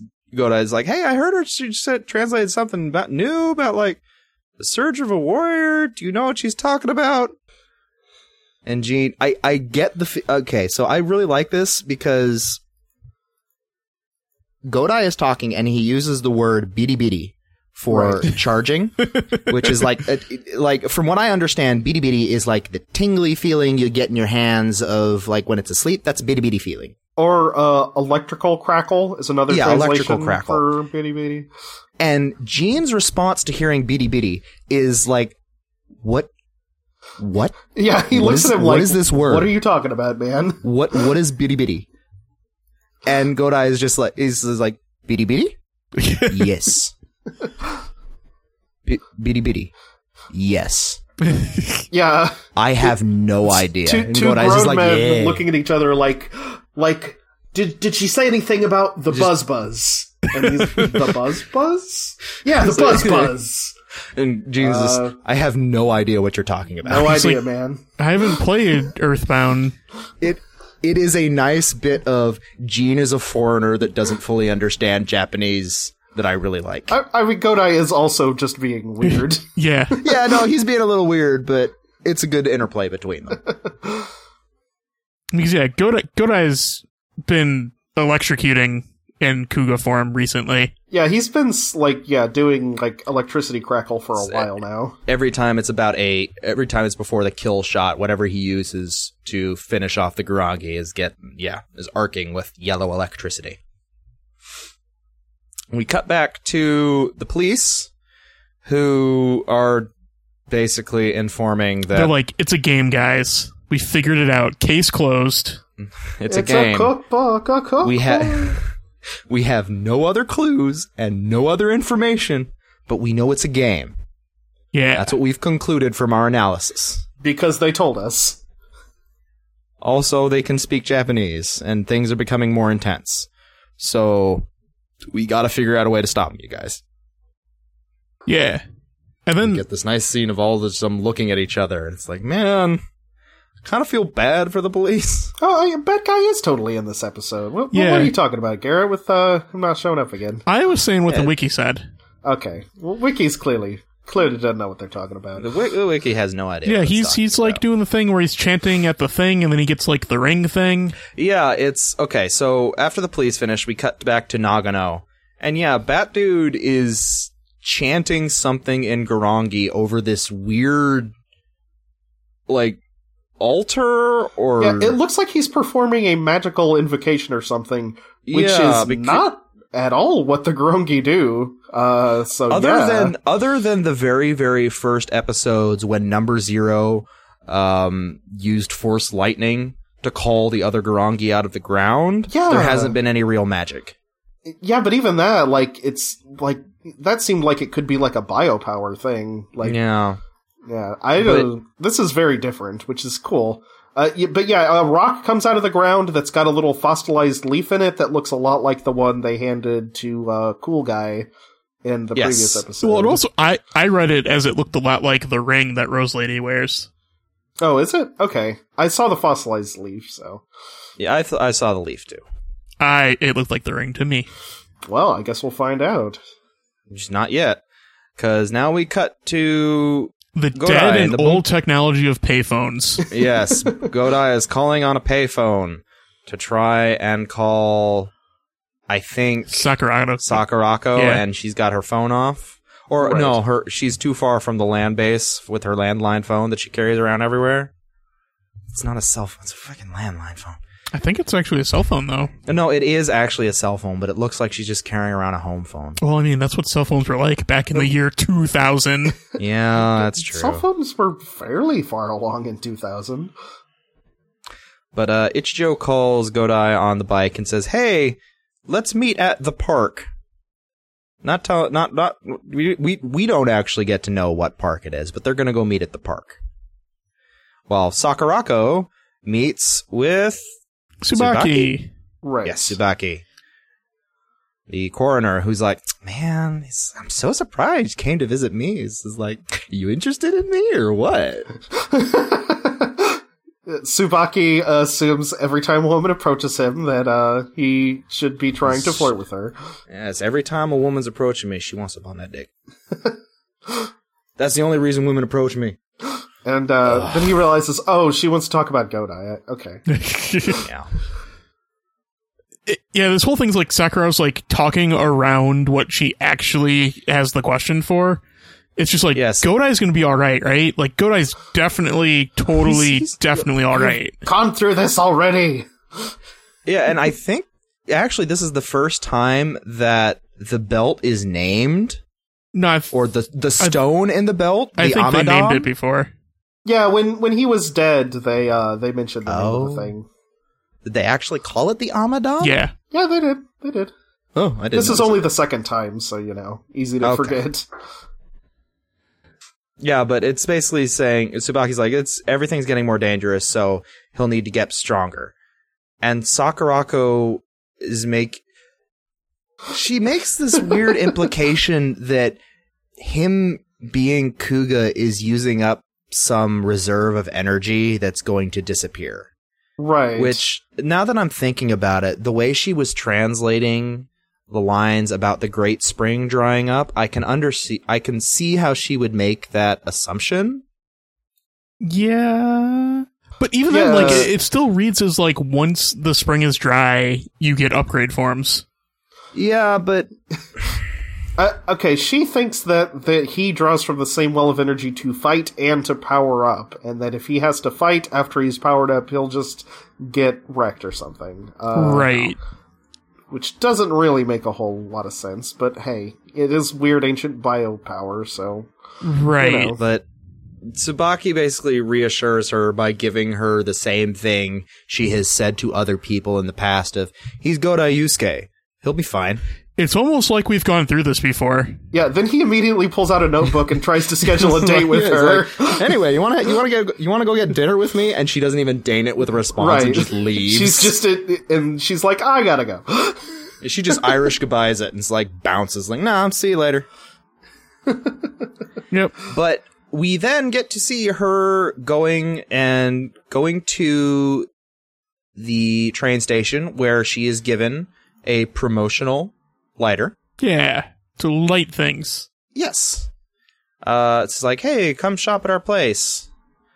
And we get to see her in among with some people who are all focused on. Yeah, Gold Chain Lady, gets on the same train car with her, and, I assumed shit was going to go down now, but no. Yeah, well, it's very interesting because it's shot like, oh, I'm going to get close to Sakurako and I'm going to kill her. Yeah. But no, she's just kind of using a sensor to scent everybody so she can get them later. I assumed it was like an incense thing. Yeah, a sensor. Is that what they're actually called? Yeah. Yes, CENSER. Yeah. They are a thing used mostly in religious rituals. Yeah, when you see a priest waving around like a little urn that has smoke coming out of it, that's a censer. Okay. Is that what Harrow uses in Warframe? Yes. When he is holding the thing up in front of him and swaying it back and forth and like, yeah, that's a sensor. We did it. We made the Warframe reference. That one's for you, Mike. I haven't. I never did use my Harrow suit, so. Harrow's real good. Harrow is a real good frame. His weapon's real good too. Forever. Man, I want to color a frame as a Garangi now. Man, one time I was playing, I saw a frame colored exactly as Kamen Rider Chronos from X8, and it looked dope as hell. That's real good. This isn't a Warframe podcast. Not yet. Not yet. Okay, so yes, we get to see her scenting all these different people. And then it cuts back to Ichijo and Godai. And we get a new total of people dead. A lot. Which is 1,389 people dead, I think, in like 3 months. That is so many. That's a lot of people dead. Like, for a small group of monsters, like 30... That's at least 10 people, that's at least 40 people. Yeah, I mean, well, to be fair, in America, like, many times that many people die from guns every single day, but in Japan, they have less than, like, 100 homicides a year. In Japan, in 2001, that's a huge number. It's crazy big. It's a lot of people. Yeah. And they're having a discussion, basically like, we don't really know too much. Our biggest lead is number 3's flights where he's going to Nagano. Hey, maybe that may be where number 0 is. Maybe number 0 is their leader. Ichijo makes the incorrect assumption. Hey, maybe Rose Lady is number 0 and is their leader. Right. And he's making this assumption. It's, based off the information he has, that's not a bad assumption to make, because every time he's seen her, she seemed to be in a leadership role or berating one of the others. Right. Basically yelling at that guy. She's the only leader they've ever encountered. I think. Yeah. I don't know. So, yeah. And then, basically they come to the conclusion of, all we really need to do at the moment is focus on Newsways of defeating them with Miss Inakita. Also, how's that Bidi Bidi? Oh, that Bidi Bidi it's not too bad. But I'm gonna go to Tsubaki to talk about the Bidi Bidi. Alright, well, contact me if anything goes on with the Bidi Bidi. Yeah. I just like saying Bidi Bidi. It's really pretty good. funny that they do keep saying it. And then as Godai drives off, Sakurako. Ichijo gets a call from Sakurako as Godai drives off. But we don't actually get to see that conversation because we go back to the Garangi. Yep. Because Gold Chain Lady's got a test. we get new Garangi showing up. Yeah. Abacus and Huge Scarf Guy. I really like Huge Scarf Guy. Yes, the big huge scarf Rose. really understand what he's saying. Yeah. And we get Rose Lady, who informs that the only one of the me left is Garima. And I guess all the lower Garangi are dead, other than Garima. Yeah, the Mei was what, the second rank of the 3 ranks, right? I don't remember. That sounds right-ish. Yeah. Okay. So yeah, I think after her, there's only the top tier Garangi left. Yeah, the Go. And so, after she introduces Garima, Kamen Rider Garangi shows back up and is like, hey guys, the final Wayo is gonna start soon with just the Go. Wayo! Wayo! Sorry, couldn't resist. And he's making comments of like, oh, it'll be just the Go. And Garmi's like, no, I'm gonna join you guys. And Rose Lady's response is, well, you gotta kill 238 people in 12 hours. No, it's 288. 288 people in 12 hours. Which, You gotta get the speed to go back in time and then kill another 200. Right. Yeah, and I'm not sure what she means by this, but because I don't know of anyone, we don't really have enough information to make the distinction, but she like rips off the sensor she was using and hands it to the Rose Lady and makes the comment of, I will do it as the Go do it. Let me enjoy it. I think that's just like I've come up with a theme for my murdering. Yeah, but Afro Dude, I think Afro Dude's also wearing some really fly lipstick. Afro Dude's awesome. He is, oh man, his fashion is on point. There's a lot to talk about. I clicked on his wiki page and like it's real good.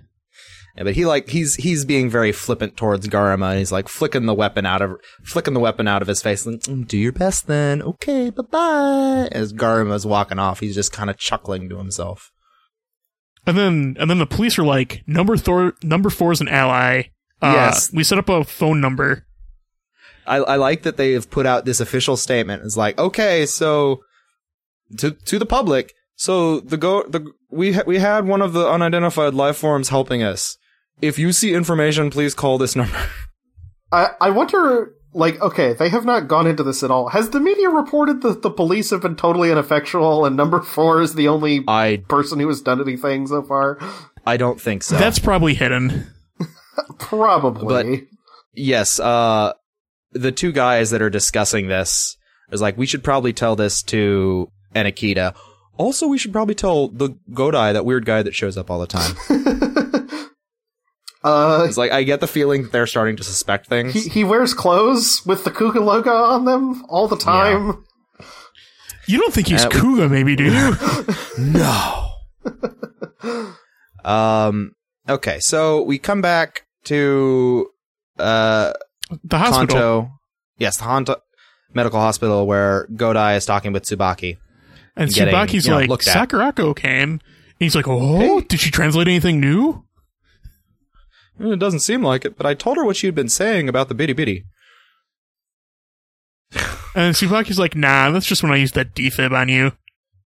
Oh, I'm just kidding. It's so weird. Didn't he had crackled before he died, right? Yeah, Yes. he had already Yeah, been I think crackling so. for a while. Like, it was very, very subtle, significantly more so. Like, now that he's died and it's happened again, it's being much more blatant, but... Yep.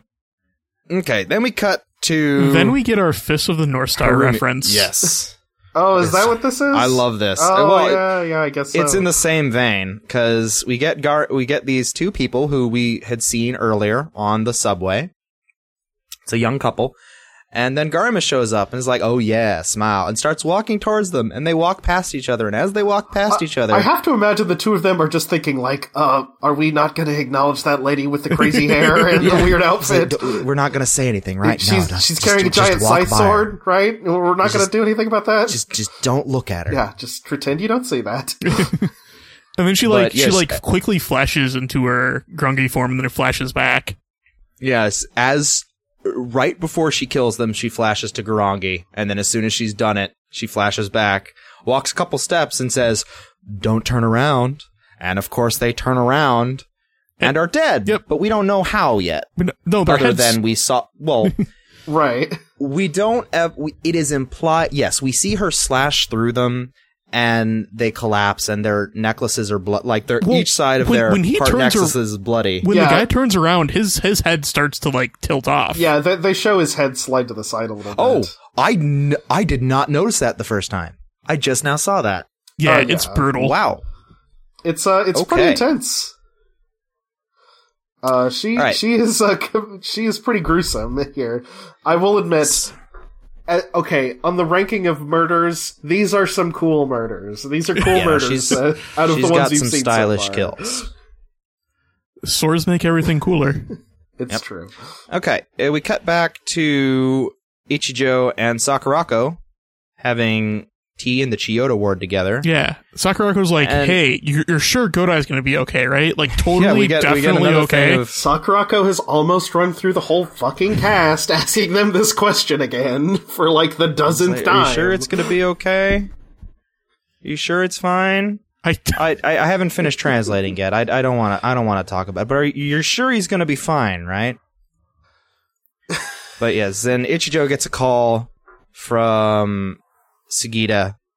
He's like, hey, yo, we got another one talking in Japanese, and she's legit just walking around with a weapon killing people. Right. Pretending to not notice her doesn't work. Yeah, and so Ichijo runs off and cuts to Godai driving, where he gets a message that, oh, hey, we got this lady going around killing people. And we get a couple more cuts of her killing. We get an old dude that she gets as they're going up the escalator. Then we get another young couple that we don't actually see her slice their heads. We just get to see them collapse, and then a nice cut of them holding hands together. Or is that a mom? No, that's the mom and her daughter. Yeah. That's why they didn't show it, because they didn't want to show a kid being killed. Well, no, the mom and daughter aren't killed. The mom and daughter aren't killed, unless there's a different mom and daughter later that she walks past and kills someone else further down the pathway. There may be. I'm not sure. Well, these two people die, and Garimo starts walking off. And then Scarf Dude and Japanese John Lennon show up. Man, Japanese John Lennon is also real cool. Yeah, I really love his glasses. And his weird little flaps on his back that are kind of each half a cape off of each of his shoulder blades, but aren't actually a cape. Grungy fashion is real good. Yeah. Okay. He's got a low-level MMO cape going on. Guys, I think we should all cosplay a Grungy for Asen. Oh, that'd be real good. That does sound like a cool idea, actually. That sounds like a real good idea. We will workshop this. Yeah, we'll talk about this later. But we cut back to Garuma as going, and you can tell that she's kind of looking off and sniffing. It's like, okay, the next one's this way. And then, oh, hey, Kuga drives by. And he's like, oh, wait, there's that crazy lady with the weapon.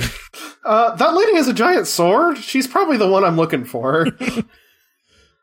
But he pops up, transforms, and Garuma is she is chuffed. She's like, oh, boy. Oh, boy, it's Kuga. I get to kill Kuga. Which, okay, honestly, at this point, I'm like, the Gurungi, the fact that she, even at this point, she is not reacting to seeing Kuga, is kind of been a major problem with the Gurungi as antagonist for me. He has literally killed everyone else that she knew, basically. Oh, well, if you think about it, think about the stereotype of the villain, the type of villain that they are, where if your underling dies, well, it's not that the hero was good. It's your underling's fault. Right, but dozens of people now. He's killed dozens of other people. They were all weaker than me.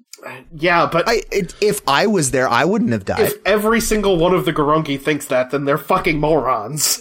Well, yes, they are. They're a Toku villain series. Of course they're stupid. It's just gotten a little bit frustrating. I hope the Go have something more going on. I understand. Or maybe they just expect it. Like, they know Kuga from before, and they're like, yeah, Kuga. I mean, if they're genuinely okay with dying, like, that would be interesting, but maybe that's part of the game. Yeah, I mean, they haven't said anything about it so far, so I don't know. It's the Kuga rule. If Kuga kills you, like, that's part of the game. Yep. I want them to make it seem more interesting than just they are all idiots. Well, I'm sure hopefully we'll get more information with the Go. I hope so. Okay, so we get this fight where it gets very much shown that, hey, this weapon is super sharp. Right. Because it cuts through a metal sign, the top of the sign falls, and then it cuts through a concrete pylon that's holding up the building. But you know what, though? Which then that's holding up the tunnel. But you know what? It's also super fragile, because Godai kicks it and breaks it in half. He kicks it right in the middle. And it separates into two swords. And then he takes one. And Godai's like, I know what to do with this sword. The most deadly blade in the universe. But so transform into purple form. But so fragile as to be shattered by anything but the touch of a lesbian. Drill God. And then I really like this, because it's another thing of, man, purple form is the shit. Purple form's real dope. Because we get this fight, and Kuga does the thing of like, I'm not really going to block all that much. I'm just going to walk towards you. Oh, you're swinging the sword at me. My sword is able to stop it. Knock it off. Oh, you try and cut me in half, and the blade that has been shown to now go through solid concrete just bounces off of Kuga. Right. Purple form is not made for blocking. No. And then it gets a thing where it's like, oh, look at this, and it also slices through a bike. Yeah, she slices off part of the Tri-Chaser. Yeah. Poor Tri-Chaser. We get this thing where Kuga starts getting lightning again, or starts getting the bitty again on his hands. Oh yeah, they tease the hell out of this. Oh yeah. So then it cuts back to Sakurako, and we finally get what she actually translated. Yeah, when the sacred fountain... Oh, sorry, I'll let you finish your thought. That caused her to be so super worried. When the sacred fountain dries up, a fierce warrior will appear like lightning, and the sun will be buried in darkness. I admit that last line is pretty ominous. Yeah, a little bit. I mean, I wonder if that's just like the belt changing color or something. I think so. And that is the episode, or that's the end of episode 23. Oh, cuts out. In the end card, though, it flashes with lightning as well as being purple for Titan form. Like, okay, so all these different end cards, they've all had this weird. They all have the weird, like old VHS error. Yeah, kind of. Where it gets thing, and yeah, now I think that stops next episode too. It doesn't do the VHS error anymore. Yeah, because at this point he's awakened to the new form. Yeah, his super forms are like becoming fully realized now. Yes. Yeah. Yep. This is the episode where we find out the police have a power-up room. We'll get there. They have a hyperbolic time chamber? Yeah. Hey, y'all. I gotta go. Garrett and Chris are gonna finish. Episode 24 is really cool. You get the first super form. I really like it. I'll be back for 25 through 28. Okay, bye. Bye. See you, Evan. See you next time. Okay. So episode 24. Right. Strengthening. 24. Cold Open just begins with the fight that was ending off in the previous episode. Yeah. Kuga is basically matching her pretty nicely. Like, they seem about even. He's kind of winning, actually. It's going like back and forth. Yeah, she can't really hurt him in Titan form, as far as we can tell. Titan form is not made for blocking. Right. Titan form seems OP. And then Gorum shows up, though, and it's like, hey, I'm going to help you out, Kuga. Yeah. And it horse armors up the Tri-Chaser. Yep. And, like, is this the part where, like, she gets rammed, and then it makes the mark on her, and she just, like, shrugs it off? Right, yeah, the first time this has happened. So maybe she, I guess maybe she is tougher than all the other Goronki we've seen so far. Yeah, she's like, no, not this time. She's like, I don't want to blow up, thanks. Yeah, and then Godai lightnings again. Right. He rams her with the Gorum, and she gets like the explodey mark. She like goes Hwah! And like, flashes it away. And the Gorum is like clearly it's doing the thing where it's turning back into its rock form. Yeah. So I think Godai's just pretty surprised that didn't work. It's worked every time up until now, basically. Yeah. And then he's been lightning more. Right. So she takes off. Ichijo pulls up behind him in the tunnel. And so Godai's de-transformed, so fight's off for now, apparently, until next time. Yeah. She took off. Yeah, and then Godai tells Ichijo, he's like, I need to see Enokita about a hyperbolic time chamber room. Right. I have no idea what that room at the police station is. Well, it's at the research lab, so it's for research. So basically, they cut back to Sakurako, and kind of over the course of this episode is the first few times we cut to Sakurako is the show implying, which we already know, and she is figuring out that the Goronki is going to kill her because she was on that train. Yeah. There's a point where like everybody starts putting it together. Yeah. So Ichijo meets up with his the older cop guy. Yeah, Sugita. Oh yeah, because they're talking about, they're like, man, this Grungy didn't kill some people. That's weird. Right.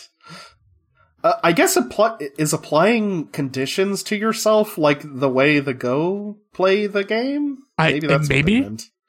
That's kind of how I'm taking it. Is there like having like weird like rule constraints or something? It just seems weird that they're all like obsessed with adding extra.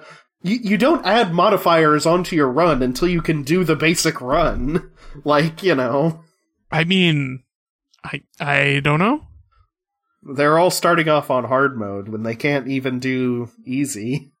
Though I think the chameleon guy before, I think there was a mention somewhere where he actually was promoted earlier back when Kuga didn't defeat him in that time that we didn't see, so... Yeah, I guess that's true. Yeah, maybe he might have been a Mei then.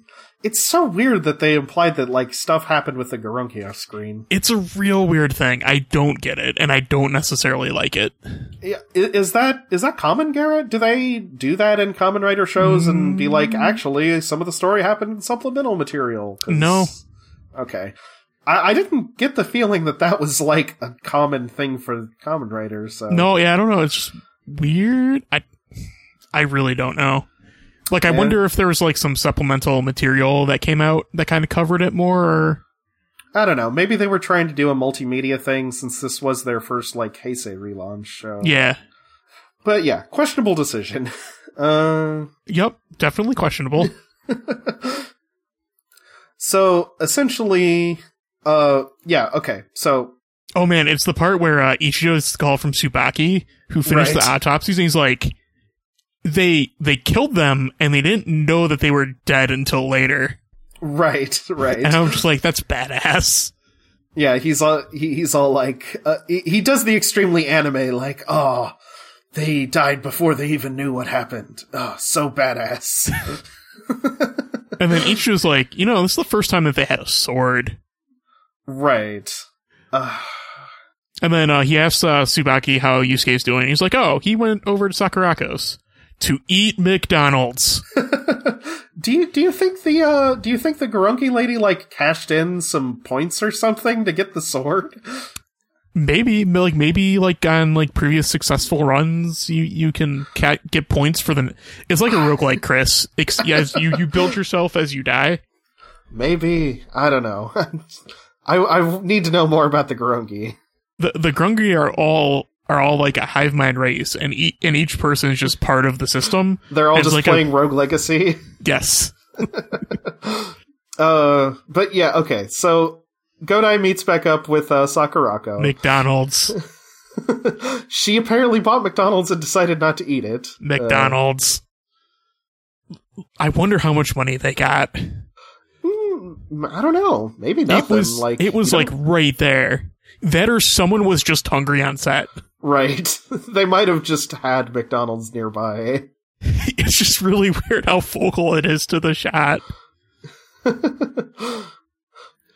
It is, I mean, okay, so she's had this McDonald's sitting on the table for a while, apparently, because Godai says it's cold, so I guess she's pretty out of it then, if she's just got food and has just been sitting around staring at the wall for a while. well, there's been this translation, and it's been bugging her, and she's gone through this twice before. Right. Yeah, we've been through this before, with another character, and with her. I can't just stop harping on this, like, she's done this twice. Yeah, like, it's not the worst thing ever, but it is kind of annoying. Like, the show, like, respect the fact that I remember what happened, show. Or, come on. Yeah, it's real weird. You have previously on segments. When you have previously on segments, you can't repeat plot points this directly. Yeah. So she shows Godai the translation. When the Holy Spring is dried out, like lightning, the brave warrior will appear, and the sun will be buried in darkness.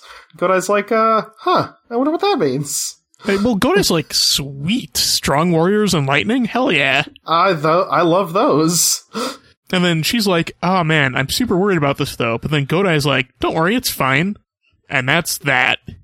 Yeah, Godai's like, oh, I'm the warrior who appears like lightning, obviously. So I'm glad that he's confident. So she says, in that case, I'll trust you, which isn't that exactly what she said the last time they did this? Yes. Yes. Okay. Control C, Control V. Oh, man.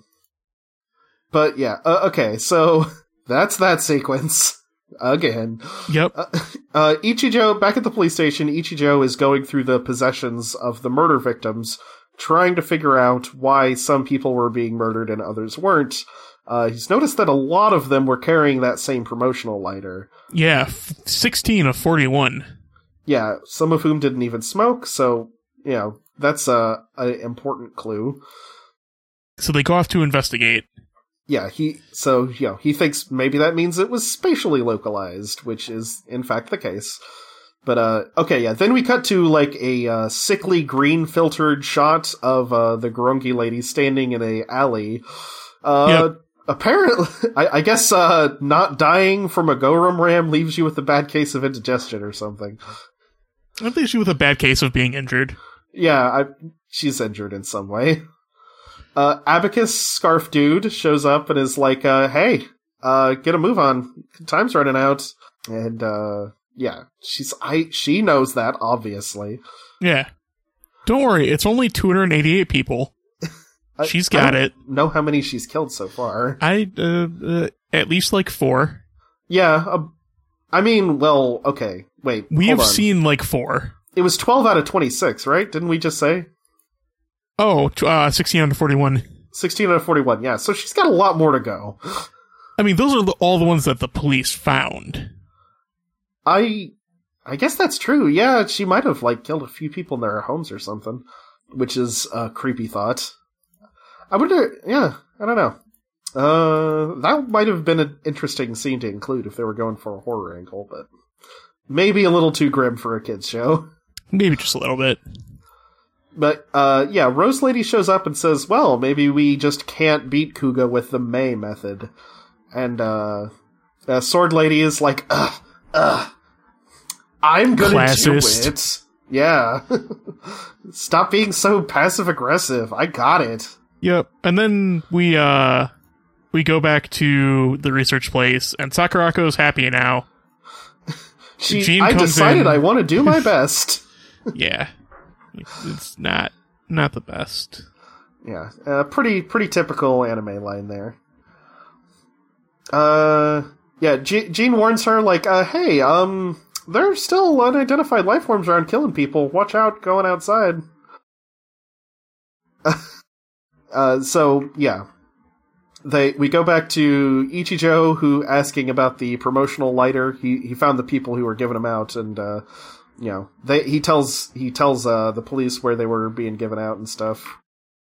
Yep. So, they are successfully piecing together what exactly was going on. Detective work. Yeah.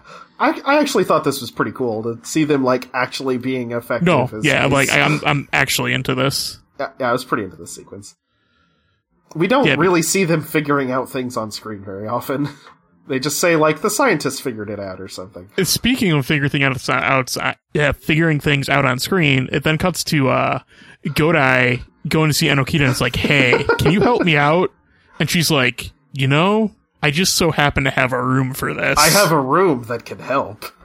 And Godai's like, really? Yeah, I am also as incredulous as Godai. How did she have a room that will help with this? Fucking magic. Yeah. Science magic. Who knows? So we cut to a mom and a kid walking down the street. Spoilers, they don't die. Right, but actually the people walking behind her are going to get murdered. Yeah, I mean, at least it wasn't the kid. I didn't want to have to deal with kid murder. Yeah, My feels were not ready. And then Sakurako goes to a library to get books. When Inokita's kid dies from a burst appendix, you're gonna be so upset. I'm gonna be really sad. I really hope it's not what happens. They're setting up something there. I think they're setting up something with a lot of things. Yeah, so she kills this secretary lady. The guy who was walking and talking with her is just like, Yep. He does not, he reacts in a pretty goofy way, honestly. She counts up one, only 240 more to go. Yeah, she's getting there. Yeah. Back with the police, they're doing some more investigating. Figuring out. They go visit a guy who's they're interviewing, and they're like, "Did he take this train?" And he's like, right. No. But then he's like, "Oh wait, he had practice, so maybe he did." Right. And they're like, "We've got it," because apparently his brother died. So yeah. Everyone is not doing well with the whole Gorongi murdering people thing. Yep. And then it cuts back to the research place where Enokita watches Yusuke transform a bunch of times, and it teases the new form again, and he's like, alright, I've got it. Wait, don't they do the thing where they're like all the police are like having a bunch of radio conversations first? What are they doing? Oh yeah, they figure out that all the victims were on the train. Yeah, they put together the clues, they know what's going on now. But yeah, there's a room, the room is white. Apparently, for some reason, it allows Godai to power up. I don't know how. I think Godai just transformed a bunch of times until he turned gold. You think? Yeah, maybe. I literally think he just sat there and just went into Kuga and went back a bunch of times. He is extremely sweaty now. Yeah, he's so sweaty because he had to go back and forth all those times. Does changing into Kuga and back, does that cause physical strain? Because I don't know. They haven't shown it, like, tiring him out before now. Wasn't there that one time where he slept for, like, a day? Well, that was the first... Yeah, I guess you're right. That was the first time. And when he turned into Pegasus the first time, it was, Or wait, was that the green form? Yeah, green form... Pegasus? Yeah, green form, he had a limit of, like, he couldn't transform for, like, 2 hours afterwards or something. Right. So, yeah, I guess, yeah, using his transformations is physically exhausting, so... Look, when you get a mystic belt implanted into you, you gotta train it like the rest of the muscles in your body. But yeah, the guy playing Godai has been thoroughly misted for this scene. Man, I think that's an understatement, but yes. And, so yeah, they cut away from that. Apparently something dramatic has happened. Yeah. Back in Pole Pole, Minori and Nana are all, they're meeting up. Yeah, they're doing dishes, chilling out. They're all, just trying to relax. But then they have the news on, coincidentally, at the time when it's like, hey, if you're on a certain train line, you're gonna get murdered, so watch out for that. Yeah, and it's cutting, like, back and forth, because it cuts there, and then it cuts to the hospital, and Tsubaki's like, oh, fuck. Yeah. Yeah, and, Minori seems to also, like, be like, wait a minute. Yeah, so then Tsubaki ends up calling, Sakurako, and was like, hey, what train did you take? This is super important. Right. I'm surprised that, I mean, he at least, like, has enough awareness to know that there's a chance she took this train line, so. Right.